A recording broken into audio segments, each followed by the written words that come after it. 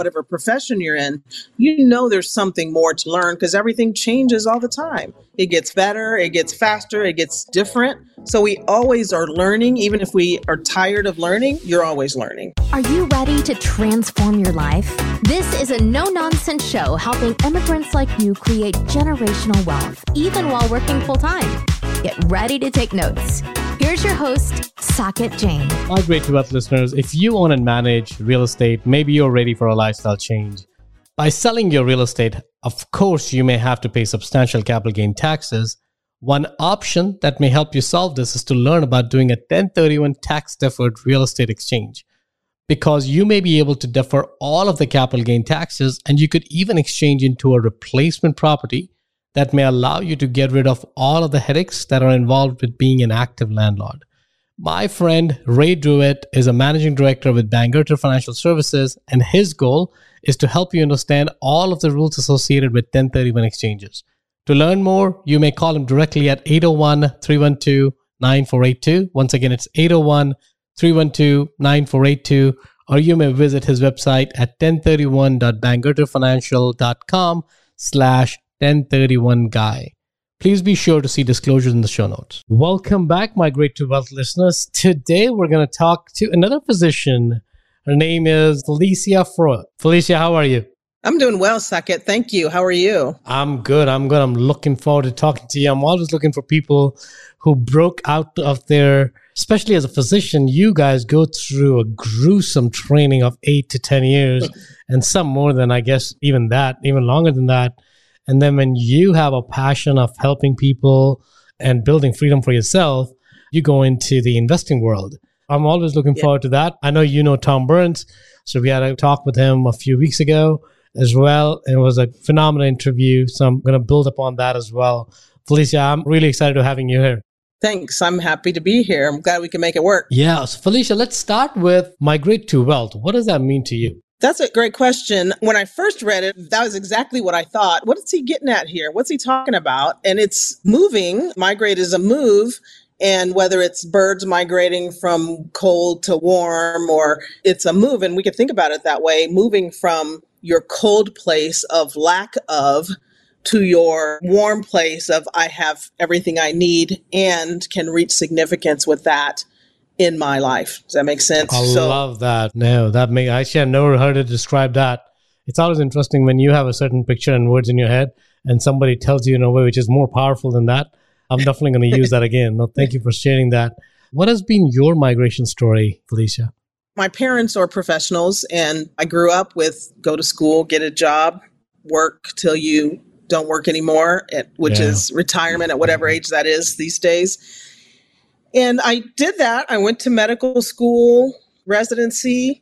I became one of the first 100 female urologists in the country. So I've always been this person that's going to push against the grain. You know, urology had traditionally been a man's field because most urology patients are men, but I just loved it. Anyway, got in there, started practicing, and about 5 years in, I got this just whisper from universe, God, source, whatever you call it, of this isn't it. You're not done yet, which was a shock to me. I'm in my first practice in Minnesota. We just remodeled our kitchen. We just bought this big house that was beautiful. We loved it. We had 2 kids at the time, I think. Yes, 2 children. Right. And this isn't it. And I was like, I didn't know what to do with that. Over time, we moved from Minnesota because it was just way too cold. And I moved to back to Kansas City, which is where my family is. And had a patient who was a young woman. She came, we gave her appointment time. She came to that appointment time. She always seemed happy. She had her urology issues going on, but we just got to talk, and I was like, what do you do, Jamie? And she said, I'm a real estate investor. At that time, actually, we had bought a building. I had bought a building with some other female physicians, and we were practicing out of that building, but I hadn't put that in my mind at that time that was real estate investing. So Jamie, we talked. She actually, the first house we bought, she went there with me, looked at it with me, and challenged me. She's like, if you don't buy this, I'm going to buy it. If you buy it, I'll let you use our rehab folks to put it together. If you buy it, can't rent it, or are losing money in any way, I'll buy it from you. She gave you no other option. How can you say no to it? Are you pushing me, Jamie, just a little bit? Yes, she Yeah. She did. That worked out. And then we were kind of on a rocket ship. We had played Cash Flow 101. We thought we knew what we were doing. We bought like 18 houses in that same general area in the next 2 years. So it went from 0 to 18, thinking we knew what we were doing. This was like in 2006, 2007. Oh, I have a feeling where the story is not, I'm not going to like where the story is going. This was not a fun migration right here at all. Oh. It got real ugly. Like I said, we thought we knew what we were doing. And my husband at the time was rehabbing things. We didn't really have a crew at that point. And he wanted to do it. He wanted to make sure of it. He had one guy helping him. And things were just moving too slowly and way slowly compared to the monies, because we needed money coming in, which wasn't. We were poorly capitalized, which is what I learned from this whole downfall, which is what happened. We lost everything. We threw another $50K in just on a signature loan because I'm a physician. They gave it to us, and that just kind of seemed like it washed away. And then I had to make a decision. Do we keep digging this hole or do we walk away? And I have never quit anything, ever.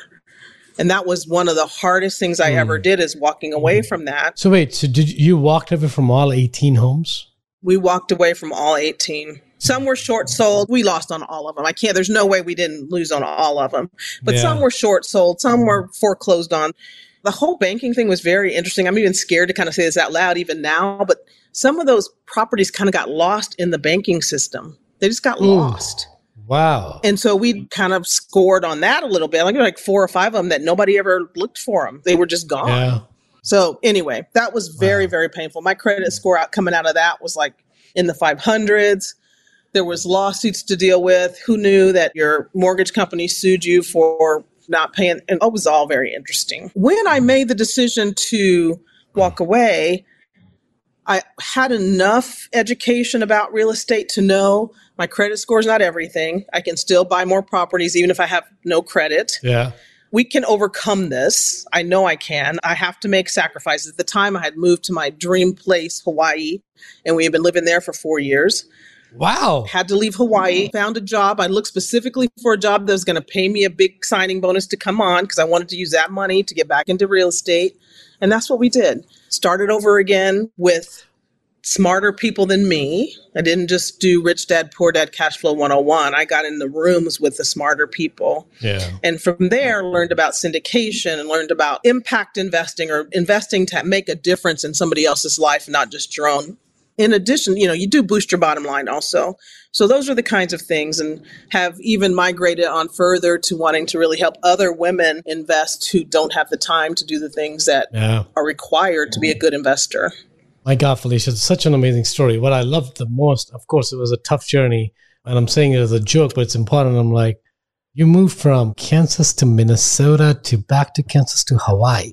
Actually, wow. I went to El Paso, Texas before I went to Hawaii. So wow.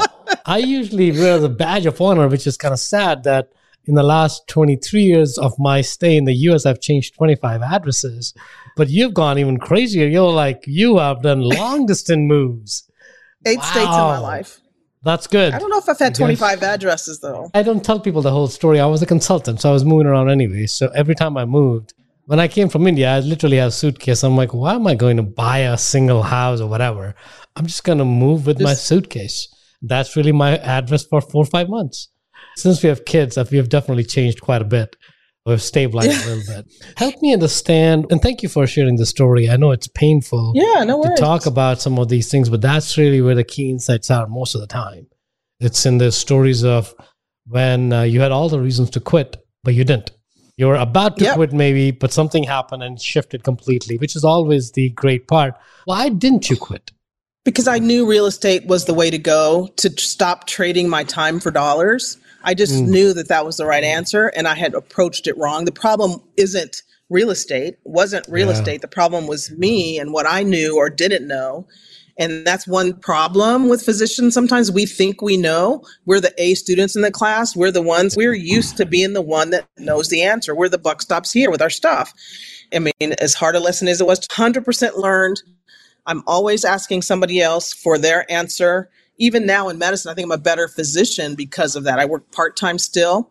but I'm even better because I'm even more likely to ask somebody else their opinion on something and what do they think. Right. That's a very humbling experience, right? Because as a physician, I'm assuming you're a type A personality, at least in your practice. When you're with your patient, you kind of know more than anyone in that room. And now you have to be in a position where you have to ask for information. And then when you're in school, it's very different. But when you're in a professional world, to go back to that stage of learning, while it's a needed shift, it's not the most natural shift for a lot of people. No, it's not natural. And the thing that has happened is that what I realized, and I know Tom brought it up too, is we are always learning. Even if you're at the top of your game in whatever profession you're in, you know there's something more to learn because everything changes all the time. It gets better, it gets faster, it gets just different. So we always are learning, even if we are tired of learning. You're always learning, or else. Yeah, no, I agree. And I think what they say, what does Tony Robbins say? Either you're learning or you're dying. So you choose which one do you want to do. Right? You can choose. Exactly. And why won't you choose learning? So now you're shifted from being a rehab specialist, I'll call you that for a second, to then going on a syndication route. In a syndication route, what were you syndicating? Still real estate or something different? No, at the time when I first started syndicating, it was the usual multifamily, syndicated and invested in a resort property in Belize. I think those were the things. Apartments, the resort was the one off.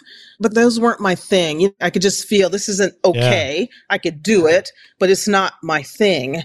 And the one great thing about being in a room with people smarter than you is you just meet people that are smarter than you that know a lot more. And I met a guy who was doing residential assisted living, went to his course, learned about taking a single family house, rehabbing it, making it a community space for elderly where you're going to help take care of them. Yeah. And you're doing well because you make money off of bedrooms at this time and care. And you're doing good because you're helping a senior have a place to live that's really nice. You're helping their family not have to put them in a hospital or institutional type setting. It's just much more home-like. So that was my start into the social impact investing. After that, when I was introduced to a group who's building a grocery store in a food desert in Tulsa, Oklahoma. Wow. And got into help them raise their money for that, got that built. And that one was more of we didn't raise a lot of equity capital on that, just a little bit, mostly loans and that kind of thing, because it was our prototype. That store got opened, the partnership fell apart. So now we're working on food access in different ways now. Wow, Felecia, you don't take learning short. Like you jump from one thing to another and something that you've never done before. That is amazing. So Felecia, what drives you now? Kind of like where you are. Of course, the journey from 2006-ish onwards to now we're sitting in 2013. So it's over 17 years have passed. First of all, have you reached your financial goals or whatever you were thinking at that time? Of course, whatever those goals were, you don't have to share the goals, but how far are you? How close are you? And how do you look at those goals differently now? I don't have a number goal, but my goal was to not have to do urology full time or at all if I don't want to. And I have gotten to that. That's awesome. That was my thing. Now my big thing is that I learned all this and I had all these mistakes and I had to spend this much time and money because education is either you're going to pay for it because you lost a lot of money or you're going to pay for it to keep from losing a lot of money. Somebody's going to teach you. And now I have these other women physicians or other women professionals who are out and I talk to them and they're like, but I don't have time for that. I don't know how. I realize I need to get my money in doing something more than just my 401k, but how? And so I've developed a community, wealth builders community for these women to come to. And I've spent all the time, I've made network connections. I've got great accountants that I've vetted because I don't know about you, but I've had bad accountants too. I've had bad wealth advisors. I've had bad attorneys. It's all so interesting. Anyway, I've got these folks now on my team that I can help these other women keep from having as many of the problems as I had by joining our community and being able to harness the ecosystem of that community and of all their minds, the like-minded women in that group, to be able to move each other faster and hold each other accountable. Love that. Felecia, you and I are going to be best friends. You know, one of the biggest reasons why? Because the investment company that I ran is called Impact Wealth Builders. And you have a Nice. community called Wealth Builders, right? I'm like, oh, Wealth Builders. wow, what are the Yes. chances of somebody having such a close name? I was going to say mine's Wealth Build Hers, BUILDHERS. Wealth Build Hers. I even like that Yes. name better than Wealth Build Him. That's awesome. So Felecia, what's keeping you going now? Kind of like, okay, where are you with that effort? How can listeners get plugged in? What can we do? It's a needed goal because I think, unfortunately, I'll say one thing. This is my hypothesis. I think a lot of the physicians want to do the right thing, but unfortunately, they're stuck in that world of private equity where the private equities are taking over the hospitals and practices, and it's all becoming about money, so they can't really serve the community the way they want to. So that's probably one of the biggest reasons why the physicians are now, more and more physicians are not necessarily liking being a physician, because it's not the reason they got into it. It was reason to help. Yeah. That reason was taken away from them. We could talk about that for another whole conversation, but our healthcare system is not a healthcare system. And we actually do want to help people be healthy. We just don't have time for that anymore. It's more about, feels more to me about giving out pills, doing surgeries, and not having that conversation, that connection with our patients. And burnout is huge. I believe one of the things to help prevent burnout is having ideas like, I don't have to do this. When you know you're doing something because you want to, not because you have to, then it's just a whole nother feeling, mindset. And so to have the ability to know that money's coming, if I go to work today or not, I know my family's taken care of. Yeah. It's just a completely different place to be than I have got to put up with these people. I've got to deal with this politics. I've got to do all the things that we do in medicine that's not satisfying because you have no choice. So that is what drives me. It is to give women physicians particularly a choice in how they practice medicine. I love it. Felecia, how can we help? Anybody who's interested, go to moneywithmission.com. You can book a call with me. It is by application. We chat with you, make sure it's a fit, make sure you're ready. If not, we've got some other things for you to go into. And that's it. I'm just push this out, get this podcast out there, as many people as we can listening to it. You and I connect. I'm sure there's some deals you're doing that we can plug some of our folks into. I'm sure. That's what we're doing. That's what I'm all about. Let's just spread the wealth. Awesome, Felecia. There's so much for everybody in this world. That's the there biggest is. thing. I think it's the abundant mindset is probably the most needed in the world anyways, right? Because that's what keeps us all going. As you said, there's enough for everyone. Yep. More than enough for everyone. More than enough. More than enough. More exactly. than enough for everyone. Exactly. I think you need to do that. So, Felecia, we're coming towards the end of our episode here. I'm sorry, the time's a little short. I am a little pressed on time today. Usually I don't get to keep it like 40 minutes. So sorry about that. I'm double booked. So it's my fault. One of the questions I always ask the listeners is, the guest is, if you were to go back to your 20-year-old self, right, what's one insight would you give it to them? The insight I would give to my 20-year-old self is that retirement is not an age. Retirement is a feeling, and it is the ability to do what you want to do. And so work in a way that would allow you to have the life that you want. And while you're working, you want to be happy with that too. Yeah. And then it was probably my 25s that I realized that money was a thing. I didn't get it before that, but having it is important. Having it do the work is the most important. You work once, let money work forever and ever and ever for you. Yeah, no, I love that. Felecia, one last question before we wrap it all up. Where do you feel that humanity as a whole is migrating towards in the next 2 to 3 decades? Okay, I can be my optimistic self or my pessimistic self. I'm going with my optimistic self. There you go. I think that we are going to come closer together while everybody's different and there's a humanity. It's like all of our differences are going to be less of a problem. They're going to be more of a benefit to everybody, and the collaboration that we're going to have, the ability to make the world a better place for everybody through collaborative efforts is going to just make this out of the world beautiful. Completely. Collaboration is the key to begin with for anything, right? So I love that. Felecia, thank you again for insightful conversation and sharing your life story. I walk away inspired. I'm sure the listeners will as well. Felecia, once again, where can people find you? Please repeat that address one more time, and we'll make sure that it's included in the show notes as well. Yeah, moneywithmission.com. There's a bunch of resources on there. There's a book a call button. Don't hesitate to hit that one. And let's have a conversation. I'd love to talk to people, so don't be scared. Awesome. That's true. Now you've seen she's not scary. Most of us are not. Thank you again for your time. We'll look forward to having you back at some point. I appreciate it, Saket. Take care. My great to wealth listeners, it is possible that you could defer paying high tax bill by completing a 1031 exchange and invest your real estate capital gains into a qualified replacement property. My friend Ray DeWitt at Bangerter Financials is your single point of contact for 1031 exchanges and tax saving strategies. To learn more, call him at 801-312-9482. That's 801-312-9482. Or visit his website at 1031.bangerterfinancial.com/1031guy. If you got value from this episode, you might consider sharing this content with a friend. But most importantly, be sure to take action on what you've learned. One way you can take the next step is to connect directly with Saket on an investor call. That link is waiting for you in the show notes below. The content of this podcast is for informational purposes only. Please consult your own advisors when making any investment decisions. Keep listening. We'll see you on the next episode.